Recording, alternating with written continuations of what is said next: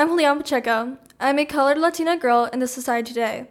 I am 14 years old. I wrote this piece of work on the movement of BLM and George Floyd, as this is something we are all facing at the moment as kids in Minnesota and the U.S. It's important to get our viewpoints across because we are the legacy of this world.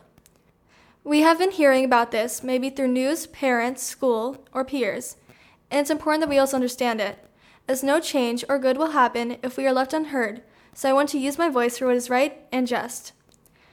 The world has always had its defining points that lead to division within it all. Never would I have thought that my greatest division from others would be my skin color. I woke up to the news playing downstairs. I ran to see what was going on, to be met by a familiar name on the screen. George Floyd was pronounced dead by police brutality on May 25, 2020.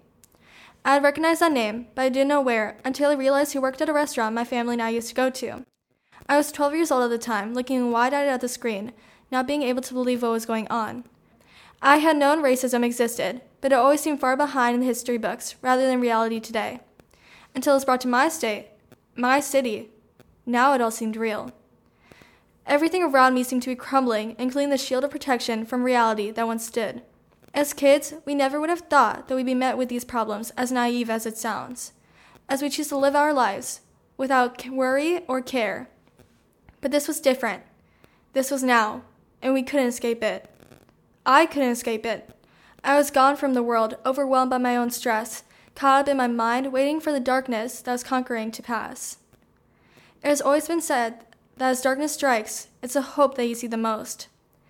Never would I have thought that our hope would come in the form of flames and riots. At this point, it was difficult to comprehend it all, as Martin Luther King Jr. always taught us to take care of things in peace, and he became heard. Well, now things have to be set to flame to be heard. Despite that, people came together to create a movement. Driving around Minneapolis, the words of the Voices of Justice became more seen. Signs of Black Lives Matter would be up everywhere you went, and you could truly see the unity coming across.